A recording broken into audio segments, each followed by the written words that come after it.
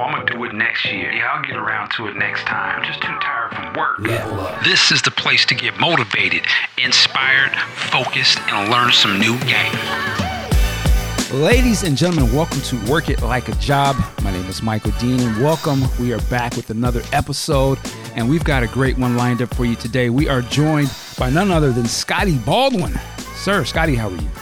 I'm well, sir. Thank you. Thanks for having me on. Man, thank you for coming. Now, for some of those who follow my other podcasts, specifically the Prince podcast, you remember Scottie from the Prince podcast, and that was a classic one. I still get people emailing or messaging me like, what was Scottie talking about with Prince at the end? And I'm like, man, well, maybe one day he'll get into that. But so definitely a lot of the listeners know who you are, and you have a huge following as it is.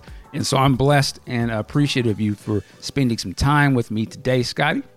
I appreciate you. And that people come up to me at shows and they'll say, especially Revolution shows, and they'll say, hey, that podcast was great. They always single that podcast out as being one that was informative and yet and pleasant to listen to as well. Well, man, that's it was a pleasure of mine. And let me say too, and specifically for this podcast, I look at Scottie, and I'm also going to shout Dave Hampton out as well. I always look at these two guys as really sort of opening a lot of doors for me, whether they know it or not. I think they do know, as we had a conversation. But I'm very appreciative of you guys sort of trusting me and just speaking with me and sharing, because it really opened a lot of opportunities for me, and so I'm always appreciative of that. Well, and we appreciate you, and because there's been a transformation in the last 3 years since Prince left us. That things go in waves, and now people are over that grieving stage, I think, and they're to a celebration stage, and they're into new music, and they're into discovering the excellence of Prince and what he brought to a lot of people. And so there's a natural, a bigger transformation happening underneath everything, or it's just so much so that we don't really detect it. And I think we're in that excellence phase where we're really discovering how excellent he was. Yeah, and that sort of leads us into some of the conversation I want to have today with you, is to speak of that level of excellence or the spirit of excellence, because, looking at your career so far and all of the great people that you have worked with, I feel like it really sort of starts with, being around Prince and working with him for many years. And I can imagine a lot of other artists look at Prince as the high watermark in the field, right?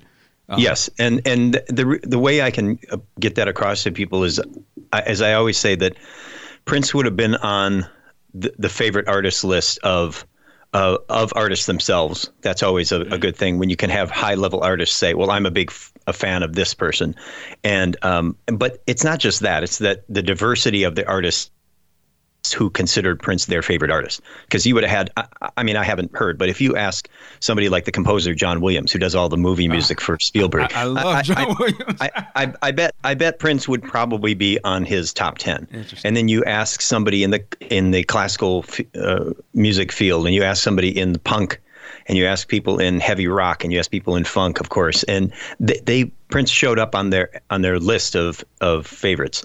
And so I think that speaks a lot about, not only about Prince, but about his universal appeal to people, but how good he was at what he did for that many different types of people. And it also speaks to, so you can have all of that too, but at the end of the day, Scottie, you have to deliver, right? Like you Yes. have to sort of meet that and beat that. And that speaks a lot that you do that. So yeah, that may open the door for you to get in there, but obviously the work itself has to be there. And I wanted to ask you this, I don't know if we ever mentioned this before. Was there ever a level of like, is there a pressure, I should say, like, okay, yeah, you did some Prince things, and now, here's another artist. I'm going to just throw out a name. I don't know where it will fall in the timeline, but say like a Madonna or something like that. Like, is there a pressure like, man, are they expecting me to just be this whole thing? Do you ever get pressured, or do you ever feel nervous going to some of these jobs? I believe that the pressure usually it mounts in the beginning because I don't have any experience with a certain artist. Say Madonna, I didn't have any experience with her when I went to meet her and work with her. But it's usually loaded up on the front end, and the pressure is something I'd put on myself because I found that at the end of the day, most artists with whom I've worked anyway, they're expecting less than I can deliver, right? So it's a classic case of sort of needless worry that it's going to be harder than it really is. And the reason for that is that Prince expected a lot of people around him, and he put you through these tests. I don't think they were conscious. I don't think he was saying, well, I'm going to test this person. I'm going to test them this way. It just he just moved at a fast pace, and you had to keep up, and you had to remain excellent. And when you didn't do that, you sort of made the decision easy for him to just move on. Mm-hmm. And somebody like Madonna, she didn't, at least what I was asked to do for her in 2003 I didn't have to be as excellent as I was and just came off being for a long time with Prince. So they're usually asked less than what is not only required, but it's less is asked from what is necessary. It's just not, a lot of it isn't necessary because they don't have that high level of attention to detail that Prince had. Wow. Okay. Was there another artist? Oh, and again, let me be clear. You don't have to name certain people. I can understand how things would work. So I don't want to compare people, and I know how that can be when you work with certain artists and stuff. But was there another artist that was, if I could say, just as demanding as a Prince was? And I don't mind naming names because I would never do anything in a derogatory way anyway, because I think I believe in sort of the celebrating of excellence, and that's sort of what this episode is about. And so everyone has their bailiwick, their area of expertise or specialty, as it were, and so different artists ask for different things. Lady Gaga certainly was coming up on her. She was just learning how to be excellent at that time. She had it in her, but she didn't have the sustained excellence for that amount of time in 2009 and 10 when I was with her. So she demanded a lot of focus. That was all about focus for me. Because it was such a heavy schedule and she was such a hard worker that I had to have constant focus. Easily as difficult as it was with Prince, because we would get breaks. When we were working, it was full on, and when we weren't, it was full off. Okay. Right, because he needed his time. Lady Gaga always seemed to be working. She was always in a state of working or waiting to work again. So that was a really intense year. So that was the challenge with her, was focus. I had to remain focused at all times. We had crazy schedule, really late and really early, and TV shows, and then we go right into an arena show. And there was that was demanding in its own way. So every artist has a different demand, and it's just meeting that demand and actually checking that artist to see if they're going to make people culpable for that kind of excellence. Are a lot of these artists as hands-on? Like, how hands-on are a lot of these artists with you guys? You know, with you specifically and some of the other tech people. I mean, are they just more focused on, I guess, the performance part, and they rely on you to make sure the sound is right, or are they really like listening? And like, no, I mean, you can hear Prince do it from stage at times. Yes. But I'm just curious of other artists. Do they normally do that type of thing? Well, again, they're all different, but so it depends on each artist and how much they did themselves.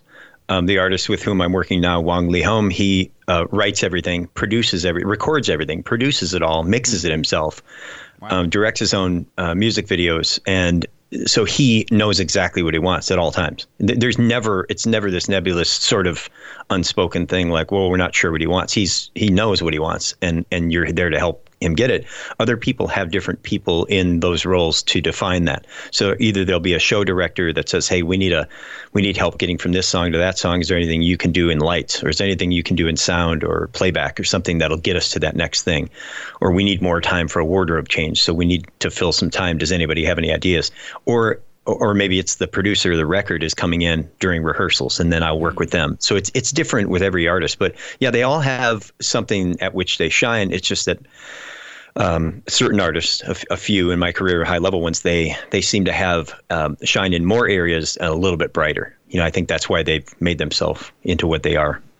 Okay, now, and I don't want to mispronounce the gentleman's name because I will do that. Tell me the name of the guy you work with right now. His name in America, we call him Lihom Wang, Leehomwang. In China, they turn the surname around, so I would be Baldwin Scottie, and so he's known professionally as Wang Lihom. And he is, and if people haven't heard of him, and not a lot of people in America in this market have heard of him, but he's an American guy, grew up in, I believe, Rochester, New York, made his way over to Taiwan, and he's an American citizen, and he's really huge in China. He's the biggest pop star in China for sure, if not all of Asia. And so he contacted me, and he knew the level to which I was used to working, and he has that level.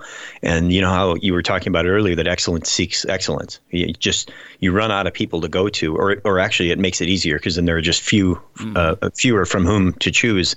And so he sought me out, and I'm working with him now, and it's a blast. It's a lot of flying. I fly back and forth to China every week once we get started. So I commute to China weekly for shows, and it's great to work on a level with all Berkeley grad musicians. All of his musicians are either doctorate or graduates of Berkeley or a music school like that. So I had to brush up. I had to get excellent at different things at which I hadn't been used to working, like Italian musical terms. And these guys speak on a different level. It's a different level of musicianship, right? So, and Lihom is very he's excellent, and he's excellent at different.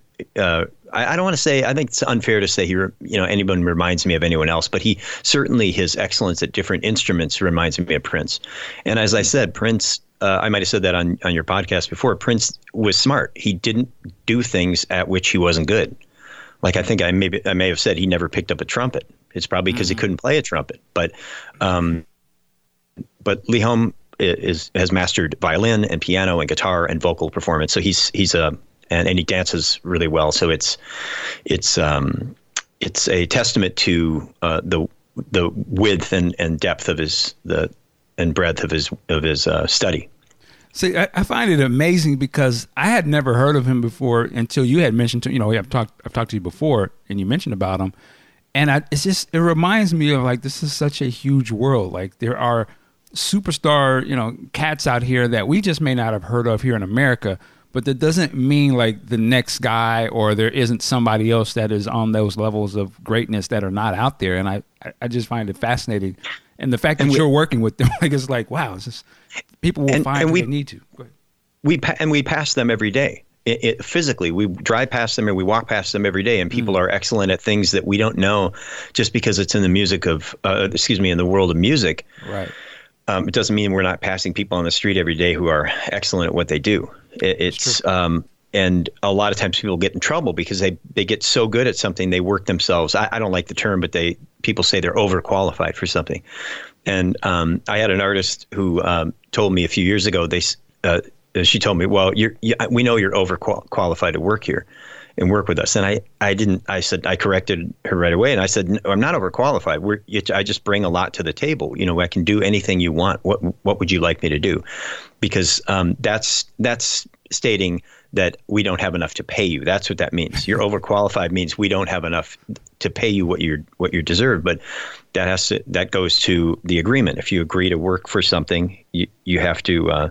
And Dave Hampton can speak on this. He's the expert at all this. Is that you're worth what you accept, and so once you make a deal, you still give all the excellence. I've never worked less hard for anyone because I was making less or more, right? Does that make sense? Mm-hmm. You always bring what you do, and you just bring a wider toolkit, a bigger toolkit with more experience, and you've seen every situation over and over again. So a lot of the people on my resume, I didn't have to reach as far in the toolkit, but I just had to reappropriate my own challenges. I like that you said that. You basically said, I still gave 200%, even though I was getting paid 100%. Like I still was doing what I do, whether or not what I negotiated for. It stands out to me because it makes me think of sometimes when we, have our jobs, and there'll be times where there's some employees at a job that just they're known for going hard. They work hard. They'll exceed what their job is to be, right? You're just supposed to be this position, but sometimes you do this position and you kind of will dabble into that. You bring these other skills to the table, regardless of necessarily that's what they're paying you for. I'm going into that because I kind of wanted to speak about work ethic as well. And I wanted to frame it in the terms of two different things. One, both of us are fathers, have families. I am not struggling, but I am dealing with trying to instill the importance of work ethic to my son. He's 11 years old. Mm. And so I'm curious, you would have what I would like to see as a non-traditional job, right? Yes. You're not going to a 9 to 5 down the street or in the next town. You are traveling across the world and doing different things, and I'm sure your off times are different. What could you, or what do you hope to? I don't know how would I say this? What kind of work ethic are you showing, your kids? I don't know. I can't remember if you have a son or a daughter or both. I have two daughters. Two daughters. What are they sort of seeing from their dad in terms of his work? Do they understand what you do? They do. Okay. They do. And I try and involve my wife, Christina, and my daughters. Yes. I try and bring them out to see what I do and let them. I think it's about communication. It's just about letting them know that this is non-traditional. But, the non-traditional is turning traditional now. Mm-hmm. People work out of their houses and out of their homes. And people will. There's all sorts of.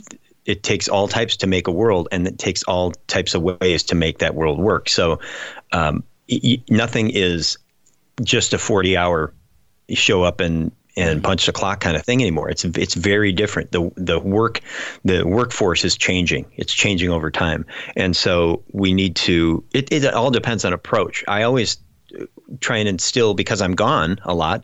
I have to make the time that I'm home rational and reasonable and make it count. So my wife and I do a good job because she's in the arts as well. We sort of have to balance that out in how we trickle things down to them and try and have life lessons in the fact that not everyone travels as much as we do. Or as a family, we're able to travel because I can cash in miles to go do things.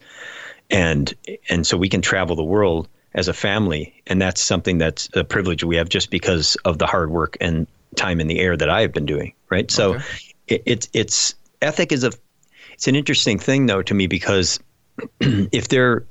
some people can relate, and I was trying to relate to everyone when I speak. And so say there's someone listening to this who's a engineer, right? Mm-hmm. They press play because they know what I've done in my career, and so they want to take a listen. But they think that there's no relation there because there's nothing to relate, because they're at a house of worship, or they're working at a sound company, or they're just getting started, or maybe they mix at home and they want to mix live, right? Or maybe they're doing a theater mixing thing and they want to get better and tour. And it's how to relate to that person, how to have us relate. And I think in work ethic, it's just doing the best you can but there's a limit to that too, because you can't outwork. There's a principle. I don't know if it's in Taoism. That doesn't sound right. There's something that says never outshine the master, right? Right. That might sound familiar, but I'm not sure where it's heard that. And I found that out of experientially that if I work harder than an artist, or I bring things up to them that say, oh, this is cool, but you could do this and it would be better. You do that in front of people, or you put them on the spot by saying, you could do this better, and you're going to work yourself right. Your good work ethic is going to work you right out of a job in no time. Right.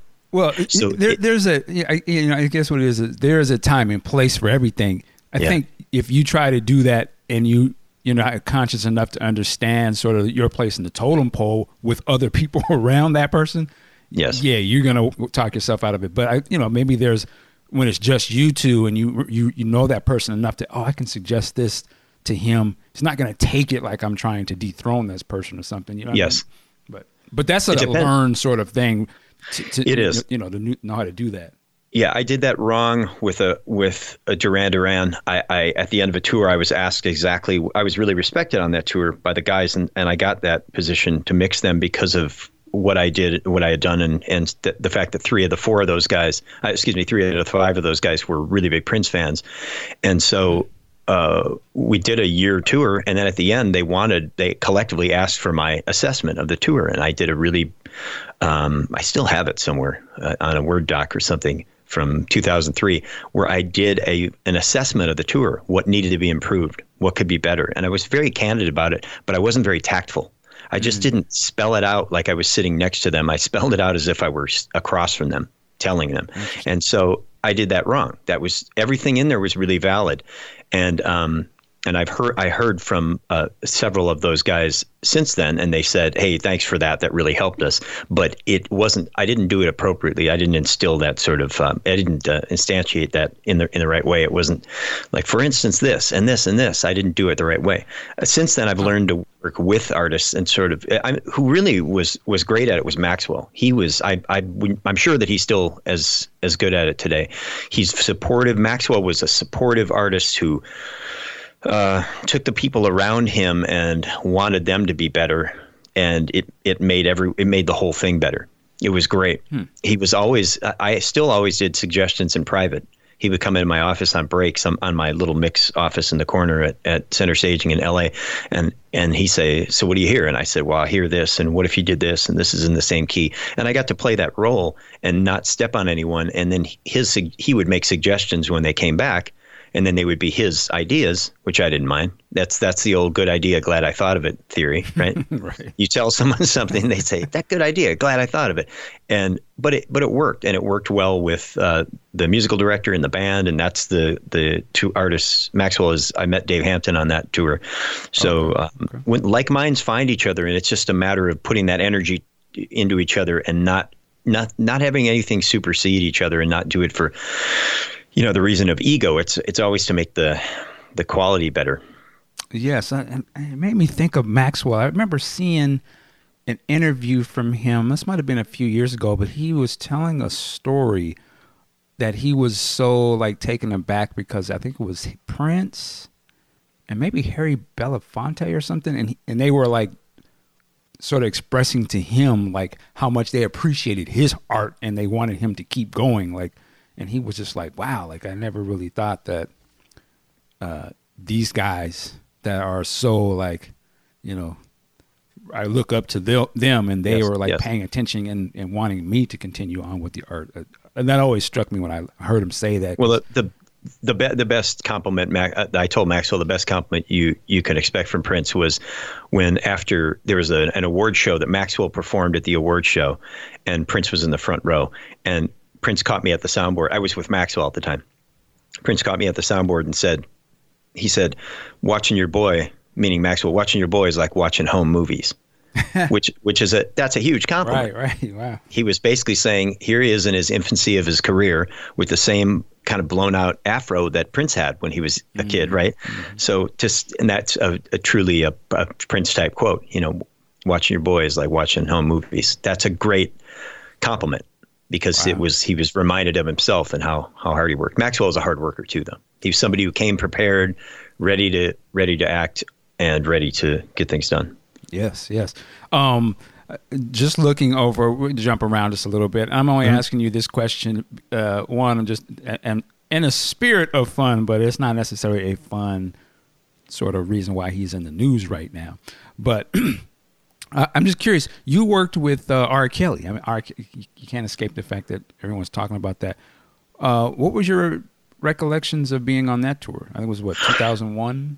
It is the first thing it always that I remember about working with Rob on that tour is that the 9/11 attack happened as we were on that tour. Oh, so that's something I always jump back to that because everyone remembers where they were when the planes hit. And I was in, I believe we were in Belgium or somewhere. We had just flown over and were setting up for the first rehearsal of that tour, and we got the news, and we put the because to us it was 3 or 4 in the afternoon. It was 6 or 7 hours later, 5, 6, 7 hours later. So we put it up on the big screen and saw the second plane hit. So I always think of Rob, and that and flying scares him. And so he was, I think, at the time already on the Queen Elizabeth QE2 or whatever. He was already on his way over on the boat to start the tour.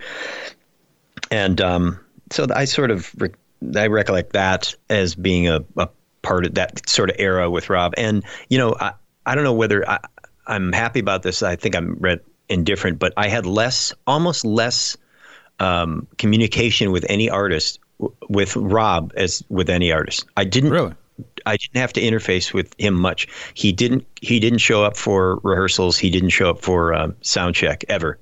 I never did a sound check where he was there.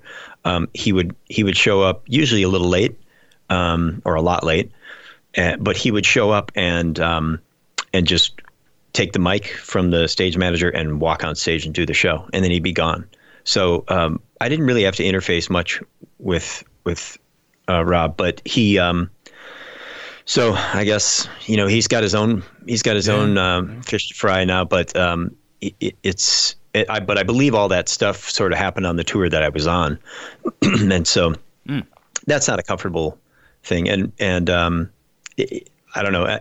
As far as excellence, I didn't feel a ton of excellence from him on that tour. Doesn't mean he's not a hard worker and not good at his art, but there's been a divide in his personal life, and he's and not able to really separate those. Somebody smarter than me once told me that it's called the music business. It's two words. They're equally as important, but either you're engaged in one or the other, and that's it.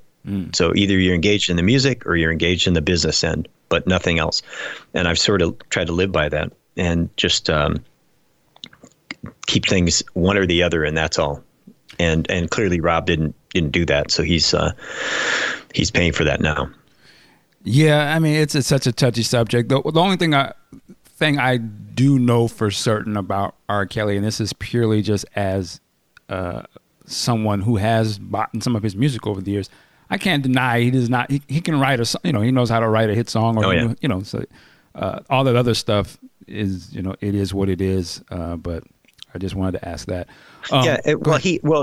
Rob and I put R. Kelly and Kanye in the same sort of not for their personal lives, but as artists, I put them in the same group because everyone says what a genius Kanye West is. When I listen to his stuff, I don't really hear it. Now, that's just because I just don't get him the same way I didn't get Bowie. Like I've listened to a lot of David Bowie stuff. My cousin is a huge fan of Bowie. We've talked about Bowie and the influence Bowie had, but it just never clicked with me. So as much as I respect Kanye West and what he's done, I don't have, as an artist with me, it didn't click. Same as with Bowie and Rob, kind of the same thing. I mixed him and I liked his good songs, and I know what a hard worker he is, and I know he's super musical, even though he's not a learned person. I can't speak on Kanye. I've never worked with him, but I put it in the same thing where I don't get it, but everyone else says they're geniuses, so I sort of leave it at that.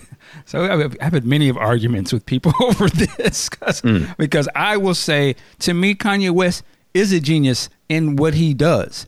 I don't say that I think to me, and I've done hip hop production, rap production, many years and understand what that is.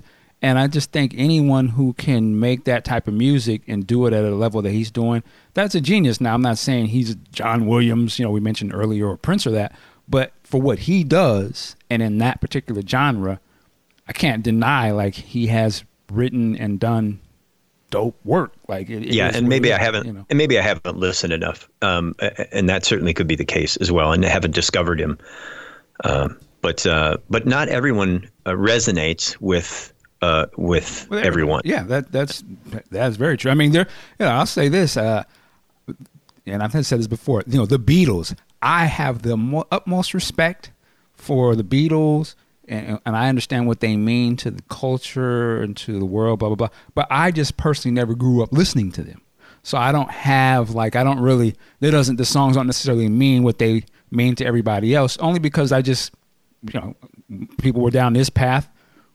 We was on this other path, but it doesn't mean that I wouldn't say that.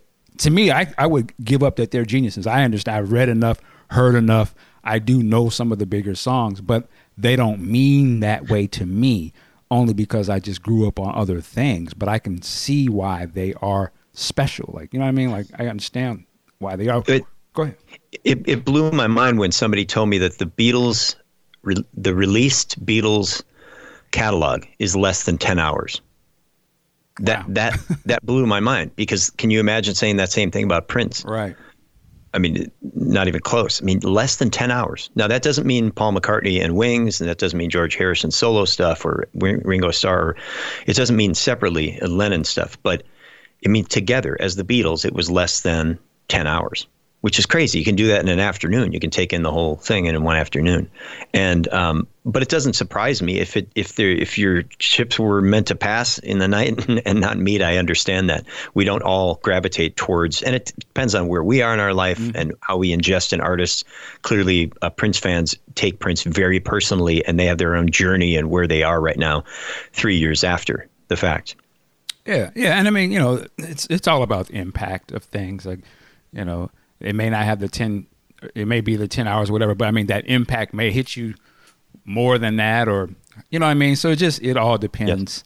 Yes. But yeah, I mean, we all sort of judge our levels of greatness or genius by the rules we sort of set. Going back to the non-traditional job situation, I was just curious. Yeah. Let the dogs out. We'll have to start that over. Come here. I'll let you start that over. Yep. So going back to the non-traditional job question, I'm curious, like, because I mean, you have a family. Is there ever sort of the pressure of, you're gone too much? I want to break from the kids. I mean, it's things that we have to deal with as fathers and having families, whether or fathers. How do you guys sort of juggle, raising the family and you guys are sometimes separate? Well, because Christina and I both come from either touring or performing background, and we're both self-employed. Oh. We have a great benefit. It's not that one of us has a traditional job and the other doesn't. So we understand I think it's all about communication with each other and then with our children and letting them know what we do and that it's important what we do when we bring, it's important to bring art into people's lives, whether it's from a technical support perspective as I do, or Christina as a performer and director and theater and opera singer. So it's important to bring that to people's lives, because we have a lot, especially nowadays, we have a lot to escape. There's a lot of we put ourselves, art is sort of a recession proof medium, because we all need artists. And I mean, can you imagine the world without art? It's really difficult to do. And so art is the relief. And I always said that Gaga is part greatness and part timing. Lady Gaga came along right after the crash of 2008. And she came along to say, just dance, going to be okay. A lot of things she was saying in her music were what people needed to hear. So timing is everything. Right. And so we just try and let our girls know that it's all about communication. We just communicate with them, and they're both, as you can imagine, we have a very artistic and creative household, and they're singing all the time and performing. And so it's easy for them to understand why I'm gone and why Christina's gone when she has to do stuff out of town. And we just keep things open and communicate. That's the only way to do it. I think we all instinctively know that it's about communication, but it's harder to do. It's easy to say and harder to do, but we seem to what we have, it works because we've had it work for almost a dozen years now. And so it's all about communicating the reason that we're gone and making the time that we're home valuable. Okay. Now, how long have you guys been married? Coming up on 11 years. Wow. Congratulations. So thank you. And it's very,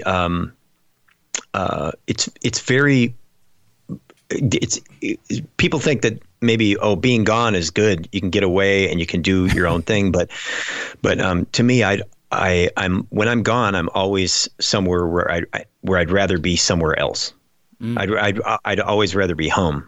Not everyone can say that. And I think I'm blessed to be able to say that, because I always kind of want to be at home and want to be with my family, but and not everyone feels that way. And it does. There is time when I'm gone, that there's way more pressure on my wife to make the family work as a solo parent. Mm-hmm. And that's a big thing, because some people only have one parent. So how are you supposed to be in a creative venture in your life and try and be in a creative medium and you're a single parent? Right. So there's that too. There are roadblocks. Everyone has their situation, and some are harder to get around. And it's a delicate balance. It's really, there's no one prescriptive, this I guess is what I'm trying to say. There's nothing prescriptive that works for everyone. Everything has to be an individual basis, and we all have to find out how we can best navigate those waters. Okay. Yeah, I mean, it's always tough, and that's kind of what I'm, sort of getting at, is like, you have a very unique life situation, which may be different from a lot of people, but I think there's always little things that you can kind of hear, but I think that are universal things, and I think that communication, as you spoke of, would probably work across the board, yes, no matter what your situation may be. Now look at somebody like Prince, mm-hmm. Because Prince didn't have children, and any woman in Prince's life, a wife or a relationship, was probably secondary to his love of music, mm-hmm. right? So he had what I would say is a very unique situation where he was always engaged in music and the love of his life, probably, I'm guessing. So being a partner to Prince, I don't think would have been very easy. It wouldn't have been. I mean, I've never had a discussion with Manuela or Maite about that, and never will, I'm sure. But how to balance that with someone who's such a creative force and known worldwide as such? How do you get that time out of them? That's something that, because he had no competition. He could always do what he wanted when he wanted, from when he was maybe 18 or 19 years old. Well, that's the thing. I mean, like, so to talk about balance, I mean, I'm careful I ask this, but I would imagine he could have maybe used a little more balance. 100%. In his life there. Obviously the music is so important, and I get that, but again, there are other relationships or other things as people that we have to sort of have in our lives as well to equal things out sometimes. It's not that that would have brought balance. That's just my opinion, by the way. Mm-hmm. But it's not just that would have brought balance to his life. It would have also provided him with two things. Number one, a relationship, the beauty of a relationship, a long-term relationship or a marriage or something that ended up working for a long period of time, the benefit of that, and family. But also it would have been good because it would have provided what he needed as an artist to write. Yes. Artists mm-hmm. run out of things to write about. When they start to write about their car, you have to look out, because there's something. I'm not saying that everything has to be about your personal experience, and certainly people can conjure up fictional elements of things that really speak to people as truths in their life, right? Songs aren't true typically, but they are truths in people's lives. You can hear a good song, mm-hmm. and it can move you, but you're living someone else's fiction or a truth. There's been a lot of focus recently on Freddie Mercury and Queen, right. And Bohemian Rhapsody, and there's a guy who wrote about his life. It's in almost every song when you listen to the songs that Mercury wrote, and those songs have become truths in all of our lives as fans of that. And so family and balance, I guess is the word, balance creates art as well. And it creates this pocket of art. And I always wished for Prince that he would have let other people produce them, or that he would have brought more artists in to record at Paisley Park with him, or that he would have just said, come on up and record a record here for nothing. I'll just give you whatever you want. Have Adele come and record a record, or have Alicia Keys come and record for nothing, and bring in these sort of, in Europe, they used to do these salons where you'd have painters and writers and authors and poets and musicians, and they all used to get together and drink and talk about art, and they used to have this cross-pollination of all these sort of arts that would come together. And I always wish in the world that we had a little more of that now. And I certainly think that it would have been interesting, at the very least, to see Prince pollinate his hang on. Are you good? It's I think it would have been interesting if Prince would have been able to pollinate his experiences with other people. That would have been interesting to see what that would have been like. Well, do you think that he was kind of doing that? I mean, because he had a lot of younger musicians around him, toward the later part. Not necessarily, they may not have been known, artists, but I don't know if he was more so mentoring them, I guess maybe you would say. Well, this falls upon now on. I want to be clear that this is my opinion, right. And it's not word, but my opinion is that he always ran the relationships, both personally and professionally, that he had. Right, he was the shot caller. Okay, if you find out he was friends with Van Jones, you'd go, yeah. Well, who was the person that dictated that relationship? Okay, he's friends with a certain another musician or something. He was always the one that was looked at as the person that spoke about things, and the other person reacted to them, and that was very typical, right? That's just the truth. I try and speak the truth, and whatever it might hurt. That he was the shot caller in every relationship that he had with everyone, and that was good for him. It was. And people felt alive, and to be in his presence and to breathe the air he was breathing, they felt alive, more alive. And as I said before, most people define their interaction with Prince as the greatest thing that they had done in their life. Most people will say that. Mm-hmm. I was Prince's whatever, or I did this with Prince. And I'm not singling Prince out. There are a lot of artists in different creative endeavors people will hang everything in their life on the fact that they worked with that person. And I think we have to be careful of that. I once for inspiration, I guess, I once brought a bust of Beethoven into rehearsal. We had a long rehearsal stretch at Paisley Park. And I brought a bust of Beethoven and had it sitting next to my soundboard. Some people put pictures of their wife and kids or their husband and their children, in their work area. You do that in a cubicle. Yeah. And I had a bust of, I was single at the time. I brought a little bust of Beethoven. It was tiny, but it provided me with inspiration. I was listening to a lot of Beethoven piano and violin sonatas back then. And Prince walked up and tilted it back toward himself and turned and said, "What false idol are we worshiping today?"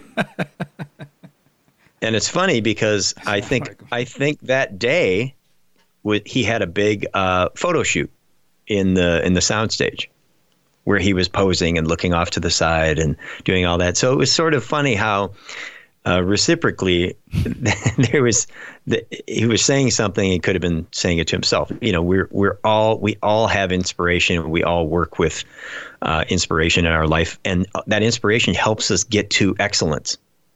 Right? That's what provides the fuel for excellence. Mm-hmm. And not everything we do is excellent, but you can try. It's noble to try and be excellent.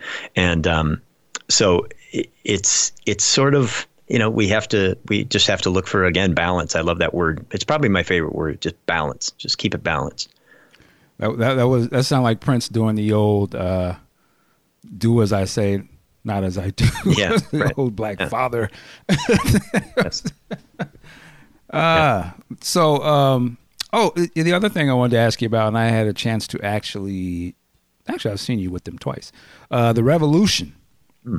I know you working with. Are you still doing shows with them when they're out? I am everything I can. With Wang Li Hom, we have a fairly aggressive schedule in the summer, and but I do everything I can with the Revolution. That's a real labor of love for me, and I care about those five very much, and what they have done and what they're continuing to provide people. And I know it comes from their heart. Everything comes from deep within them and the love that they had and still have for Prince. So there's just a feeling that you get when you're at a Revolution show that I think for Prince fans is just it's really ineffable. It's difficult to put into words. It's people are still affected very heavily, and everyone involved in that project still gets emotional about it, because it's just, the music is just that strong, and they come from that era. The songs they do are just that impactful. It's all killer, no filler on that set list. There's nothing. It's trying to get the show down to 2 hours. It could be a 3.5 hour show with them, So that I do everything I can with them, and they start up again here pretty soon. So they're all getting excited. Everybody's excited about that. And they're I don't know if you're going to that, but I know they're going to be playing at the celebration thing this year. Yeah, unfortunately, I won't be there this year. I'll be in China at the time, but I know it's always healing, and now I think it's more celebratory. The first one, I'm sure, was a sense of healing, and this will be way more celebratory. I think I look forward to that. I think Prince fans are going to have a lot of fun at that. Yeah. To me, the thing with the Revolution, I always it's big.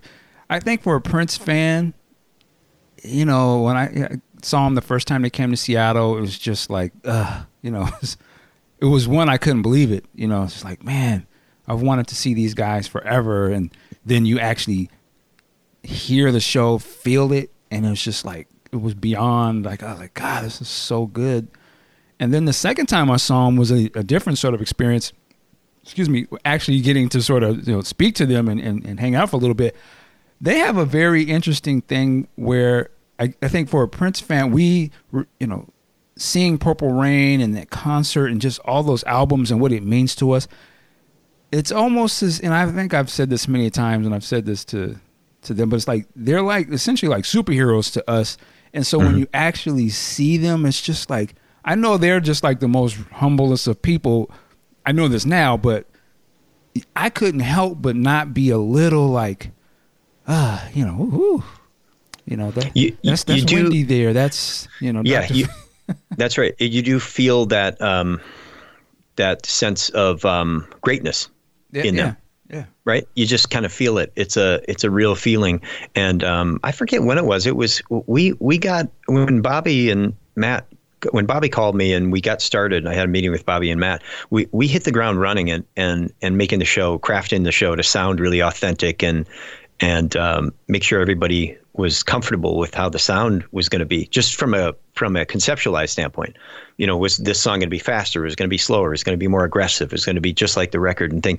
We hit the ground running so hard with that. It wasn't until a couple of weeks in where I walked into a room and those five were sitting down in a room, and I walked in and I sort of had a little moment, you know, where I went, oh, and it brought me right back to December 23rd of 1984. Yep. St. Paul Civic Center, I believe it was. Yeah. And it was, and incidentally, I told that story about Bobby. I finally told Bobby, I said, hey, you threw a drumstick. I reached out for it and it hit me right in the forehead. I didn't even get the drumstick. Hilarious. At that show. No, I didn't. I said, yeah, you did, man. I got hit in the forehead with the drumstick. So someday I might just throw a drumstick at him. Payback. Just, but yeah, you get the feeling that you get that sense of greatness in them, and certain artists do that. They still will leave an imprint of that largesse. You know, you feel that when you're around them because they're voluminous in their in what they have to offer, and it's really that band could do anything. All anybody has to do is watch. Oh, what is that 85 concert from out east? Syracuse, yeah. Syracuse, yeah. You show any kid that. You show John Williams that. Somebody corner John Williams at his next session when he's recording an orchestra and say, John, we're going to take a 2.5 hour break and watch this concert. He won't leave the room. You know, you're arrested. You're just arrested. You're locked in and watching this, and you can't believe you're watching that high level of art. It's so funny you keep mentioning John Williams. That was the very first album I ever got. Was Star Wars: A New Hope, the soundtrack. Same with me. That's the crazy. Final, yeah. Yep.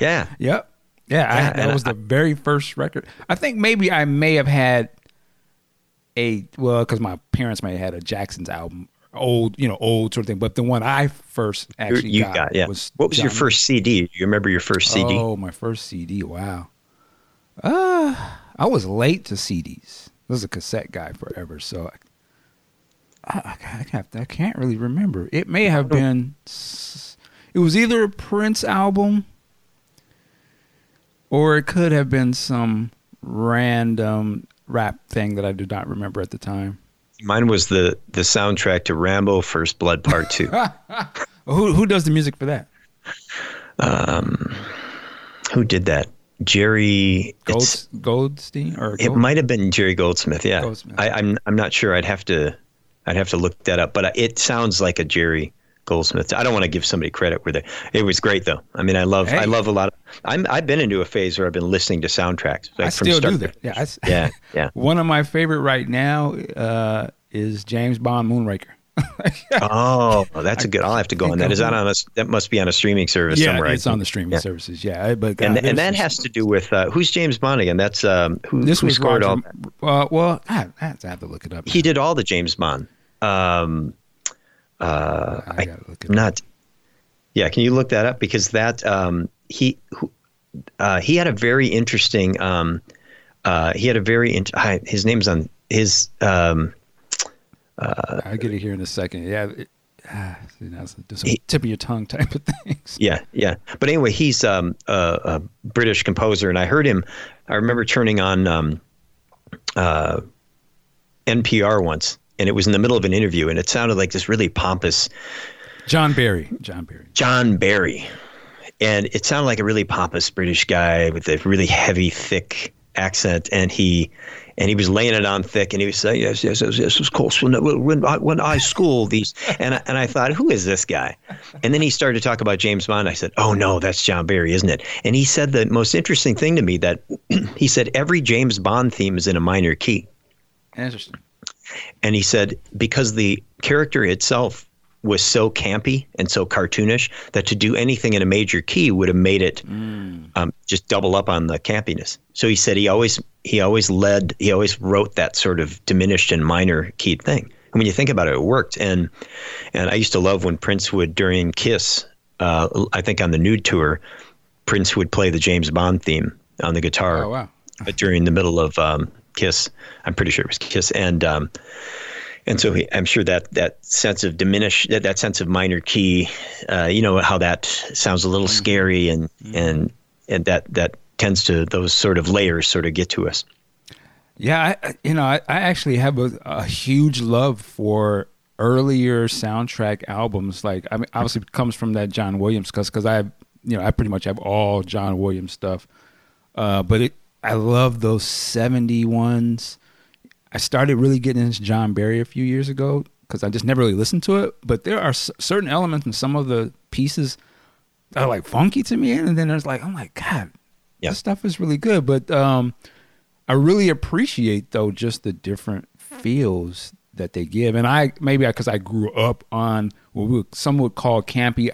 I don't know. I guess they're just a part of me. I don't see them that way. Like, to me, I legitimately see Roger Moore as James Bond. I can see now with my older eyes that he was hamming it up, but back then I took it deadly serious. Oh yeah, and it all has to do with the era, doesn't it? And you have to experience it in that era. One of my favorite composers, lesser known than John Williams and some of the biggies, Lalo Schifrin and things like that, is a guy named Jerry Fielding. And for jazz, for musicians to listen to Jerry Fielding, who did.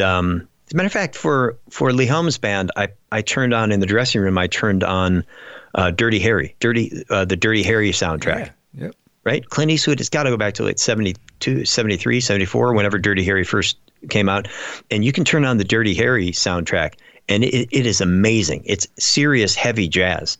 And all the chase scenes were jazz and bongos and trumpet solos, and it's not done like that anymore. Everything is scored a different way. It's scored in one room. But these guys, they were putting, Clint Eastwood wanted jazz underneath his Dirty Harry, and those are they're really fun. It's fun to get in that sort of cycle, where you listen to funk heavily for a few months, or you'll get into Queen. I've been going through this Queen phase, so it's Queen every day, and we're singing Queen in the house, and my daughters know all the lyrics to all the Queen songs, and I like getting into those phases of soundtracks and listening to them. Yeah, really getting into it. And going back to the Queen thing a little bit, and I know they have the Elton John one is coming next. I don't know if you've seen the trailers for that. I saw the trailer the other day. I was at the movies, and that music came on, and I was actually in a Dolby Digital theater.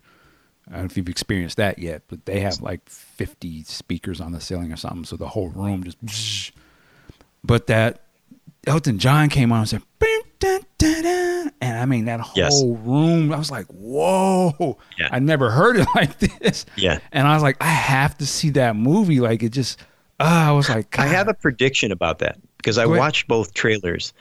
And it looks like it's almost a surreal fantasy take on it, but go ahead. If you watch the trailers one after the other, you watch Bohemian Rhapsody and then you watch the Elton John trailer.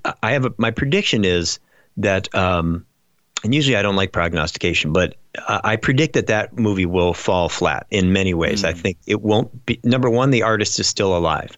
Number two, so they can reflect on it and talk about it, and they can say, well, yes, they got this right and this wrong, and also that it's just hard to capture the life and be truthful of someone like they did for Bohemian Rhapsody. They of course they took liberties in certain timeline issues of timeline, and they did that for dramatic effect. But to be able to cast the right person in the right role and make the band look all the same and get everything so right, and Queen's music just lends itself toward the theatrical, right? Because it was part musical theater and part rock, part funk. You know, when you hear Another One Bites the Dust, I don't know of anyone that doesn't move to that. And so it will be hard, and which leads me into thinking that it will be extremely. I mean, it didn't work out too well. Didn't they do a James Brown? There was a movie about James Brown. Yeah. Get on a up. few years ago. Yeah, Get on up. And I don't know how well that did, how well it was received, or how well it did. I don't think. Did you see the movie? I didn't see it. I liked it when it came out. Admittingly that, like you're saying, it's hard to capture the essence of guys like that, and do it right. There's almost genie in a bottle. But I actually did feel at the time that I was like, you know what? They got James for what they could do. But I hear what you're saying. I kind of get where you're going with it. Trying to replicate that, or just and trying to, and ultimately, I'm sure a Prince biopic, a Prince movie will be made. That will be first of all, the casting is going to be nearly impossible, right? It's going to be nearly impossible to cast because it will be looked at it'll be so scrutinized. It will be so difficult to land that role and get that look and that feel and that all the little minutiae, all the looks that he had. Right. He had a bunch of tells, and you have to get all those right.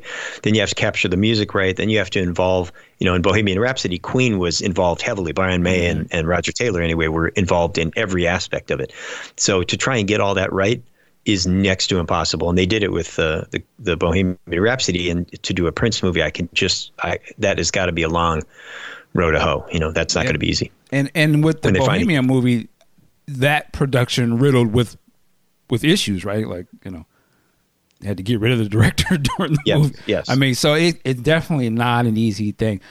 In terms of it being so I always think, like, when I saw the Queen movie, and I was blown away when I saw that, I was like, wow. And that made me start thinking, could they do, I want them to do a Prince movie that is just as great as this, if not greater. But yes, the challenge is, how are they going to do that? Like, it's almost one of these impossible guys. It is to capture. I would think, when I thought that with James Brown, I was like, who's going to play James and it not come off as a spoof or making fun of it or something? Who could play Michael Jackson and it not come off as, off the mark, or it's just, it's comical. It has to be an unknown. You have to get an unknown, because when you get a known performer, they're going to want to bring themselves somehow. They just always bring themselves to the role, and they bring their brand to the role, and you always see them as them doing someone else. Yeah, well, see, that's the question, because I would bring up Ray, like Ray Charles, with no, that's good. That's a good point. Fox. But I don't know, is it because, at least for a lot of us, we were so removed from when Ray was in, we know who he was, but none of us we didn't know it like we sort of know a Prince or some of our later people. So I don't know if you have to wait a longer time. So, like, when they do hire somebody for Prince, it isn't so, like, just off the heels of, like, we know exactly every little minutia about Prince and his look that they could sort of bring in somebody else. And it's like, okay, there's been enough time now. I mean, just with Queen, I mean, to some degree, I knew who Queen was, obviously. I knew the music, but I was a little removed, so I don't know how his hardcore fan base took that movie, and if they felt like he got it right, to me it looked like they got it right. I mean, just looking at that Live Aid performance. Yeah, and I mean, it's been what? It's been 25 years or something since they were really in the throes of it. So, yeah, it'll be it. But it's hard not to imagine that at some time they won't be recreating the night of the piano. Wow, yeah, that would be thing, interesting. So that'll be done at some point in the future by other people that maybe the artist that's going to play him isn't even born yet. That's kind of how that works. Mm-hmm.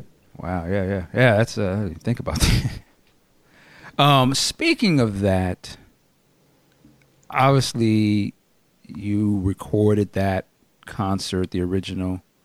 Was that the 21st of January? That was the 21st. January 21st. Recorded those shows. Have you heard any, and I don't know how, again, you can say, I don't know but has there been any talk of late to try and get those to be released, or just even a conversation of the status of, That I don't have any insight into that because I'm not in contact with the people that would do that, but they're the people that will ultimately bring all the recordings that people want to hear out to people are engaged in it quite a task. I mean, that's quite a lot to ask, to take an artist's entire career in a vault and have to digitize it, go through it, make choices, lay out a plan. That's just going to take time to do that. I'm sure they're working very diligently and thoughtfully on a timeline. I know people want to hear everything now. We live in an age of now. Right, everything's now. You can find out who did the soundtrack just by doing it while we're talking, so those things have to be unfolded the way you'd unfold something properly, and it has to come out. And I'm sure they've got a plan that has to do with a timeline and release things sort of in order. And first of all, you have to collect it all, which they've done, and you have to go through it, which they're doing, and then you have to release it as you want to, but it has to be done in a certain way that makes sense to the legacy and the estate. What did you think of the, I believe it was called Piano on a Microphone, 1983? You know what? I haven't heard it. Oh, okay. I haven't heard it. I'm sure it's on a streaming service, but I just haven't listened to it. I think it's great that they're getting out stuff that's so personal. He ended on he ended doing his career solo, which I think is really beautiful. The only thing I wish that could have happened, and maybe I'm wishing it for them, is I wish he would have done a show with the Revolution. I think that'd be fun to have seen that kind of show happen. But for his career to end on a solo note, I think is beautiful. It's very fitting because he came in as a solo performer doing it all himself, and then he ended doing it all. So we all have that arc, right? We all have an arc to our life, and that was his arc was meant to end then, and it was, and I'm just glad that he got to it. And so for them to release something that was essentially the same, from what I understand, it wasn't a live though. That was studio sessions, right? Yeah, it was like him in his home studio, sort of rehearsing, actually, right. Essentially. So probably more informally and or working out ideas or something that there's nothing like that sort of intimate, especially with Prince, hearing the intimacy. We all like the big numbers, right? You love the confetti and the guitar solos and stuff, but he's a very personal artist. Just sort of put him in headphones and have him right inside you as you're playing him. There's nothing like that. So I'm sure I'll actually have to go listen to that today after we're done. I mean, obviously to say it's worth the listen is an understatement, but I think it's actually it's a very interesting thing to listen to. Because you get to hear him sort of like thinking and coming up with things. And I see. I just love hearing just like the soulfulness of just kind of him just doing him. It's like, and then there's a lot of playfulness in it as well, which is really cool. Obviously, it's a very earlier Prince, but. Yeah, but that I loved his I said it before that I think piano was his. I love his ability to express himself on piano more than any instrument, and more than drums, more than bass or guitar or even acoustic. It's and even more, probably equal to his voice, his expression and how he moved on the keyboard from one song to another, especially during that piano show was pretty remarkable to be able to. That's where the virtuosic, being a virtuoso is important for people and young people to understand, is that that's not easy to do. It takes a lot of thought to move back and forth and saying, which was a pretty autobiographical show. Now, remember, I didn't know it was going to be autobiographical, those two shows, until they were happening. And in the meeting the night before, the several-hour meeting that we had about the set list, the set list itself didn't look like it was autobiographical. We just talked about, okay, let's do this, and can you do an effect here on me there, and then I'm going to go into this, and then we'll do that, and I think I'm going to change that, or I might do a David Bowie tribute, and I might do this, and there are a few maybes sprinkled in there as well. But then when he started the show and he spoke interstitially in between things, to hear, I said, oh, I see where this is going. It was pretty apparent pretty quickly that it was autobiographical, which is beautiful, because it was a surprise to everyone except Prince, which is great. It's always nice to be surprised. That's why I love the after shows. As much as I love mixing the shows with him, it's those after shows that were nail biters for me, because I never knew how good the gear was. When we were on a concert, it was easy because we knew the amount of control we had of all the gear, that things were going to work. But we had to. I had to do half those after shows. I have a list somewhere of the after shows that I mixed and over his career, and they were always nail biting because I had to. I'm sure about half of those I mixed monitors from front of house position, right? So it was I had to do many things at once, and a lot of times there wasn't a lighting engineer in those clubs, so I would just turn the lighting board and I would mix and then do all the punches, do all the accents and punches. Wow. Or if there was a lighting engineer, I'd say, where are the punches, all white, so I could hit those on those, because they didn't know the show, right? So I had to sort of do a lot of things there. It was Dr. Octopus, as I like to say. I had to have 8 arms to do those, but those were a lot of fun because you never knew what was going to happen. That was Prince at his best. Those after shows are remarkable. Man, is there any opportunity that you would and maybe you do this, but just listening to you talk about, being a front of house engineer, if there was a person that was trying to get into this field or is just starting out, like, is there an opportunity, would there ever be an opportunity for them to really soak in some game from Scottie Baldwin? Well, I've thought about, someone just contacted me about midweek here a few days ago, 2 or 3 days ago, and said, hey, will you ever do a master class? And I don't, maybe, I would, I do have a lot of knowledge to impart to people, but I always want to make it, I don't just want it to be just a bunch of stories. I think a lot of people, all they do is string stories together. And then one time this happened, another time this happened. And that's really, I don't think it's very valuable. It's a little bit of candy, I think, but it's not going to feed you. What you're eating, what you want to eat is something substantive and something that is actually meaningful. But when people get a hold of me and they say, hey, I'm doing this right now and I'd like to do this, and how do I do that? I always give thoughtful responses to that, because I understand what it's like to want to take your level of excellence and move it up. And when you talk to people who've been around and surrounded and dipped in excellence, and are excellent themselves at what they do, they can bring something. And I think it's incumbent upon the people that are good at what they do to pass on, pass that on to people freely, and make that part of what you want to do after all, at the end of your career. You want to have been respected and want to do a good job and pass things on. All you have is the level of respect that people have for you. So you want to do the right thing for the right reason. There's a dollar and a cent in it for everyone trying to work things like a job, right? There's always that. But you additionally, it's nice to, when I'm asked to speak there's a manufacturer, a sound company with whom I work every year, and I go and speak, and I don't just throw out Prince stories. I talk about how I'll sprinkle in Prince stories, but they always lead somewhere. Well, that's important because it said for me to be ready to do this, or I had to be thinking musically about that. Mm-hmm. There's always a this or that involved, and try and bring it back to something that's actually usable by people, so that they can actually.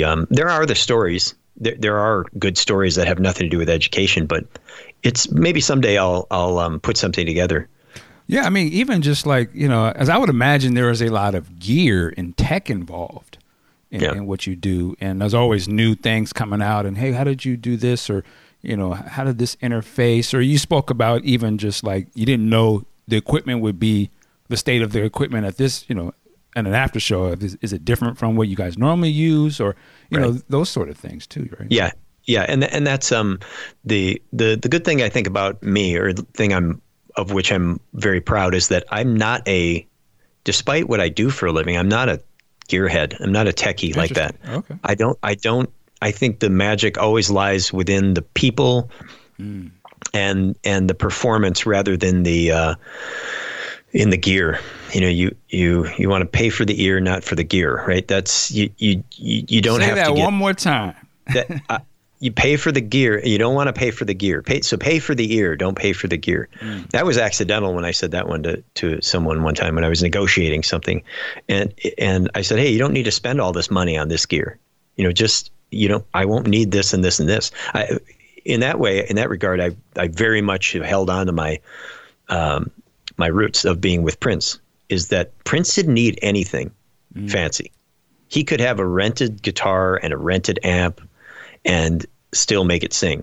And that's something I've held on to. Some people, like a Binky, like a pacifier, they need certain gear with them when they do their job. I need this bass, or I need this amp, or I need this soundboard. I need these plugins. And I don't think it has to do with that. I mean, it doesn't have to do with that. Speaking about Queen, what did Queen record on? A 24-track recorder. They doubled up all their vocals. They shoved them down. They kept bouncing them down to the last 2 tracks probably, and they still sound great because it's in the performance, right? Freddie Mercury used I forgot what it's called, a Shure 565 or something. Essentially a Shure SM58, the most commonly and recognizable microphone on the planet. He used that live almost his entire career, and no one talks about how it was a bad microphone. They talk about that he's the purest rock vocalist in history, right? So it's always in the performance. It's not in the gear or how it's recorded. Some people would disagree. A lot of people would disagree with me, but I vehemently, that's one I'll stand up for. I would agree. I get a lot of people that, they want to get into podcasting and they do I got to get this? I say, listen, just get a mic and hit record. That's all you need. That's good that you tell them that, because that's important, because you're imparting your own excellence on them. Your preparation for interviews and the excellence and the angles and you have to take a guy like me I can tangentize better than anyone. I get off on these tangents, and then you have to kind of sheepdog me back to what we're really talking about. There's an art to that. There's an art to what you do. So that's the art, not the quality. Although I will say that for this interview, I had to think 5 minutes before I called. I thought, I have to find a good mic to speak into, just because I know as a listener, you want to hear something that sounds good and pleasing. You don't want to have to hear somebody on the phone, ideally, right? You want a good connection, and you want good, because most people listen to this in headphones anyway. So you want to actually be in their head, and you don't want to be talking through so there is a little bit of tech in me, but not much. I do it very much the way Prince did. He always called it guerrilla style. Let's do it guerrilla style. I love that. So we would just show up at these shows and just do what we could do and get out of it what we could get, and never leave anything on the table, so to speak. Just leave it all there on the stage. Wow. So, sort of wrapping things up, Scottie, what's next for you? Is it just you can continue to doing front of house? Is there any other aspirations that you may have? Well, Dave Hampton and I have been talking about, and actually actively doing exactly what you had brought up a little earlier, which is getting out and speaking to people and going to different cities and speaking about not just engineering and not just about studio building or front of house engineering. It's about almost what this show is about, which is excellence, and talking about almost like a TED Talk, if you will, but just talking about operating at a high level. And Dave and I, when you get us, in the same room, we can bring a lot of that, unearth a lot of that sort of feeling. And so that we're actively working on that and trying to book something. And that's a little bit scary, because it's something that I've done front of house for so many years, and actually had to. I'm not really a go-getter. I I don't continually eat things up and do something and say, now I'm going to do this. Now I'm going to do this. I've had a sort of successful but lazy, kind of a lazy, successful career, right? Been good at what I've done and been successful at it, but not really had to do a lot more than I was doing. And, but I really love working in China, and I really like the challenge of working with Lee Home because he's so schooled and knowledgeable and such a musical person that it keeps me on my toes. The band is phenomenal, and there's a spirit of there's an energy and a spirit to things that is all on the same page. Everyone's there to have a great time, and it's the huge crowds, and it's all in stadiums. So it's very exciting to do that. I'll do that as long as I can with Lee Home because it's so fun, but yeah, moving on and actually lecturing and then being paid to lecture, kind of trying to, as in jobs, we have to make these changes, right? Everything ends up being like the visual I always bring up of Indiana Jones in front of that gold skull.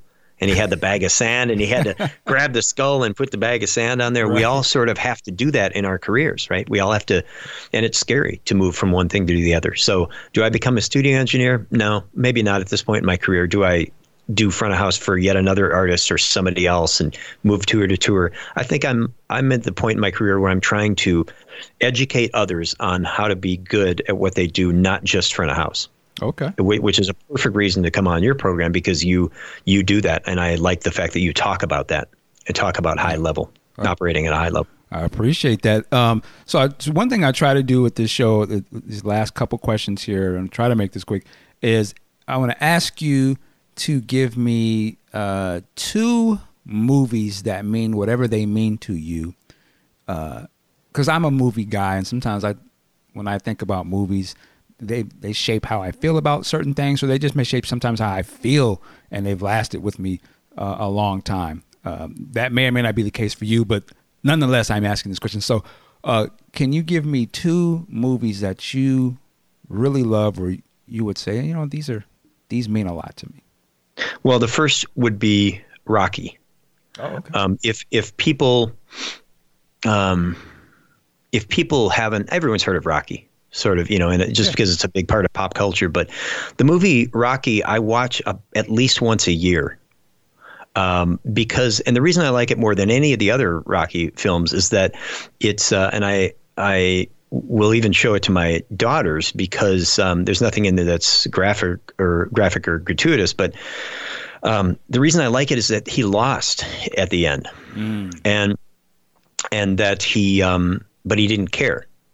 It truly is a love story with boxing in it, right? It's not a boxing. If people say it's a boxing movie, they're just wrong. It's a love story that has boxing in it, and it's really, I like it because it's a very human condition. Most people don't. I don't know if this is true, but I was going to say most people don't win in life at everything. Well, not at everything, certainly. You don't win everything in life, and it's how you deal with the losses that really define who a person is.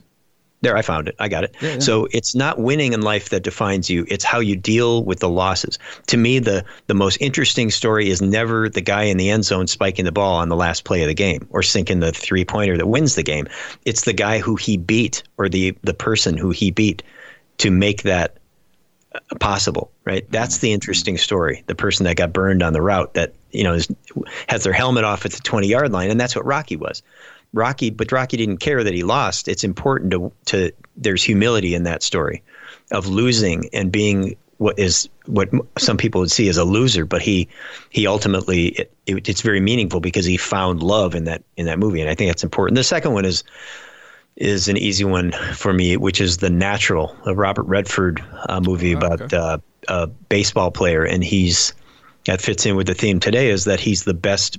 And he always says in the movie, I just want people after I'm done to say, there goes Roy Hobbs, the best that ever was. Right? So he just wanted to be great. He just wanted greatness, and he wanted to be excellent. It didn't matter. He just wanted to be known for being the best that ever was. And so, okay, I don't think I've actually seen that movie. I've heard of it. I got to watch it then. Yeah. It's beautiful. It's got, I think Randy Newman did the score, so that's another one to listen to because the musical score is so unlike anything Randy Newman had done, and it's just so Oh, they have that era down. It's really a beautiful film to look at, and it's and the message in it is that he just wanted to be the best that ever was, and it's really quite special.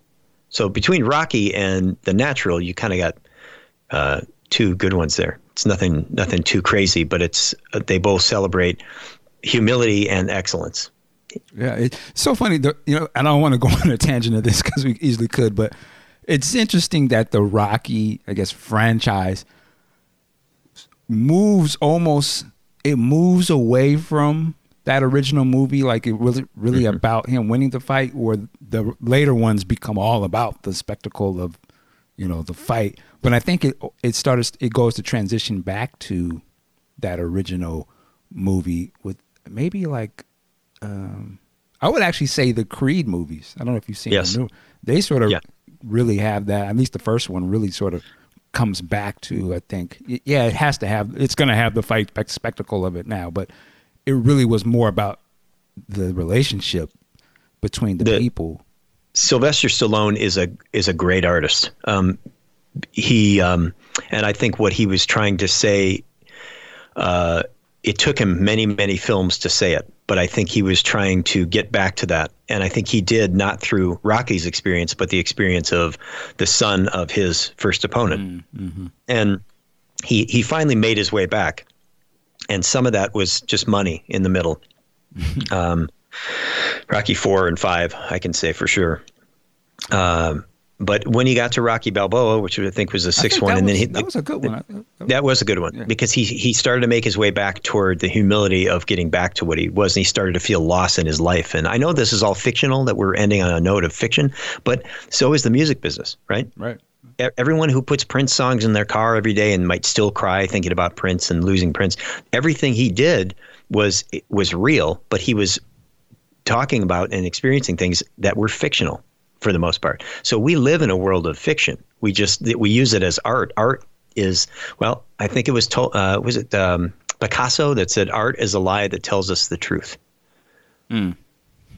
So we ingest this art, and then it tells us the truth about ourselves.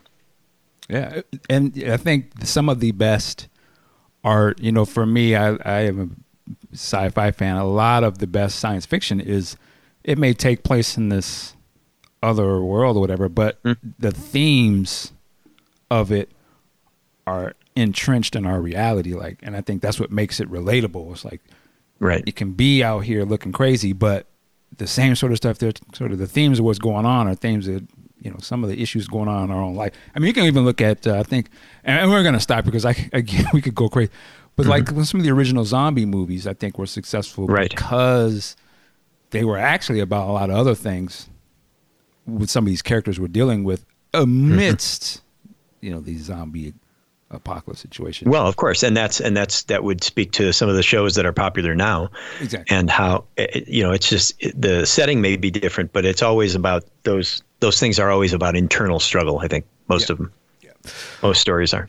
All right, woo, Scottie. Sorry, I know it's hard to end because we can just go on forever, and I'm sure that we lost some people along the way when I went off on one of my tangents. But I appreciate you very much, and I'm always happy to speak with you and talk as much as you want me to. Oh man, I appreciate it. Now, where can people find you online if they want to follow you on different platforms here? It's easy. I'm pretty much I'm at ScottieBaldwin.com, SCOTTIE Baldwin, ScottieBaldwin.com. My email is on there somewhere, which is ScottieBaldwin@me.com. And then I think I'm just at Scottie Baldwin on Twitter. Yeah. Okay. Yep.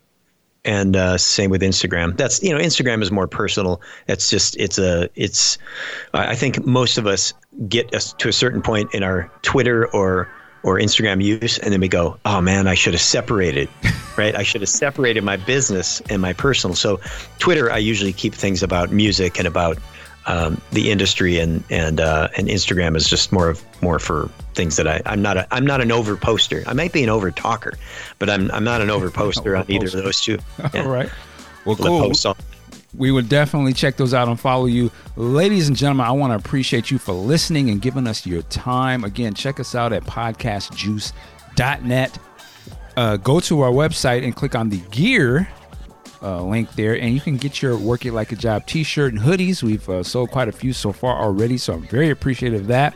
Like I always say, work it like a job. We'll see you next time. Peace. Thank you for listening to the Work It Like a Job podcast. Check us out at workitlikeajob.com or podcastjuice.net. Be sure to click on the gear tab and get your official Work It Like a Job t-shirt.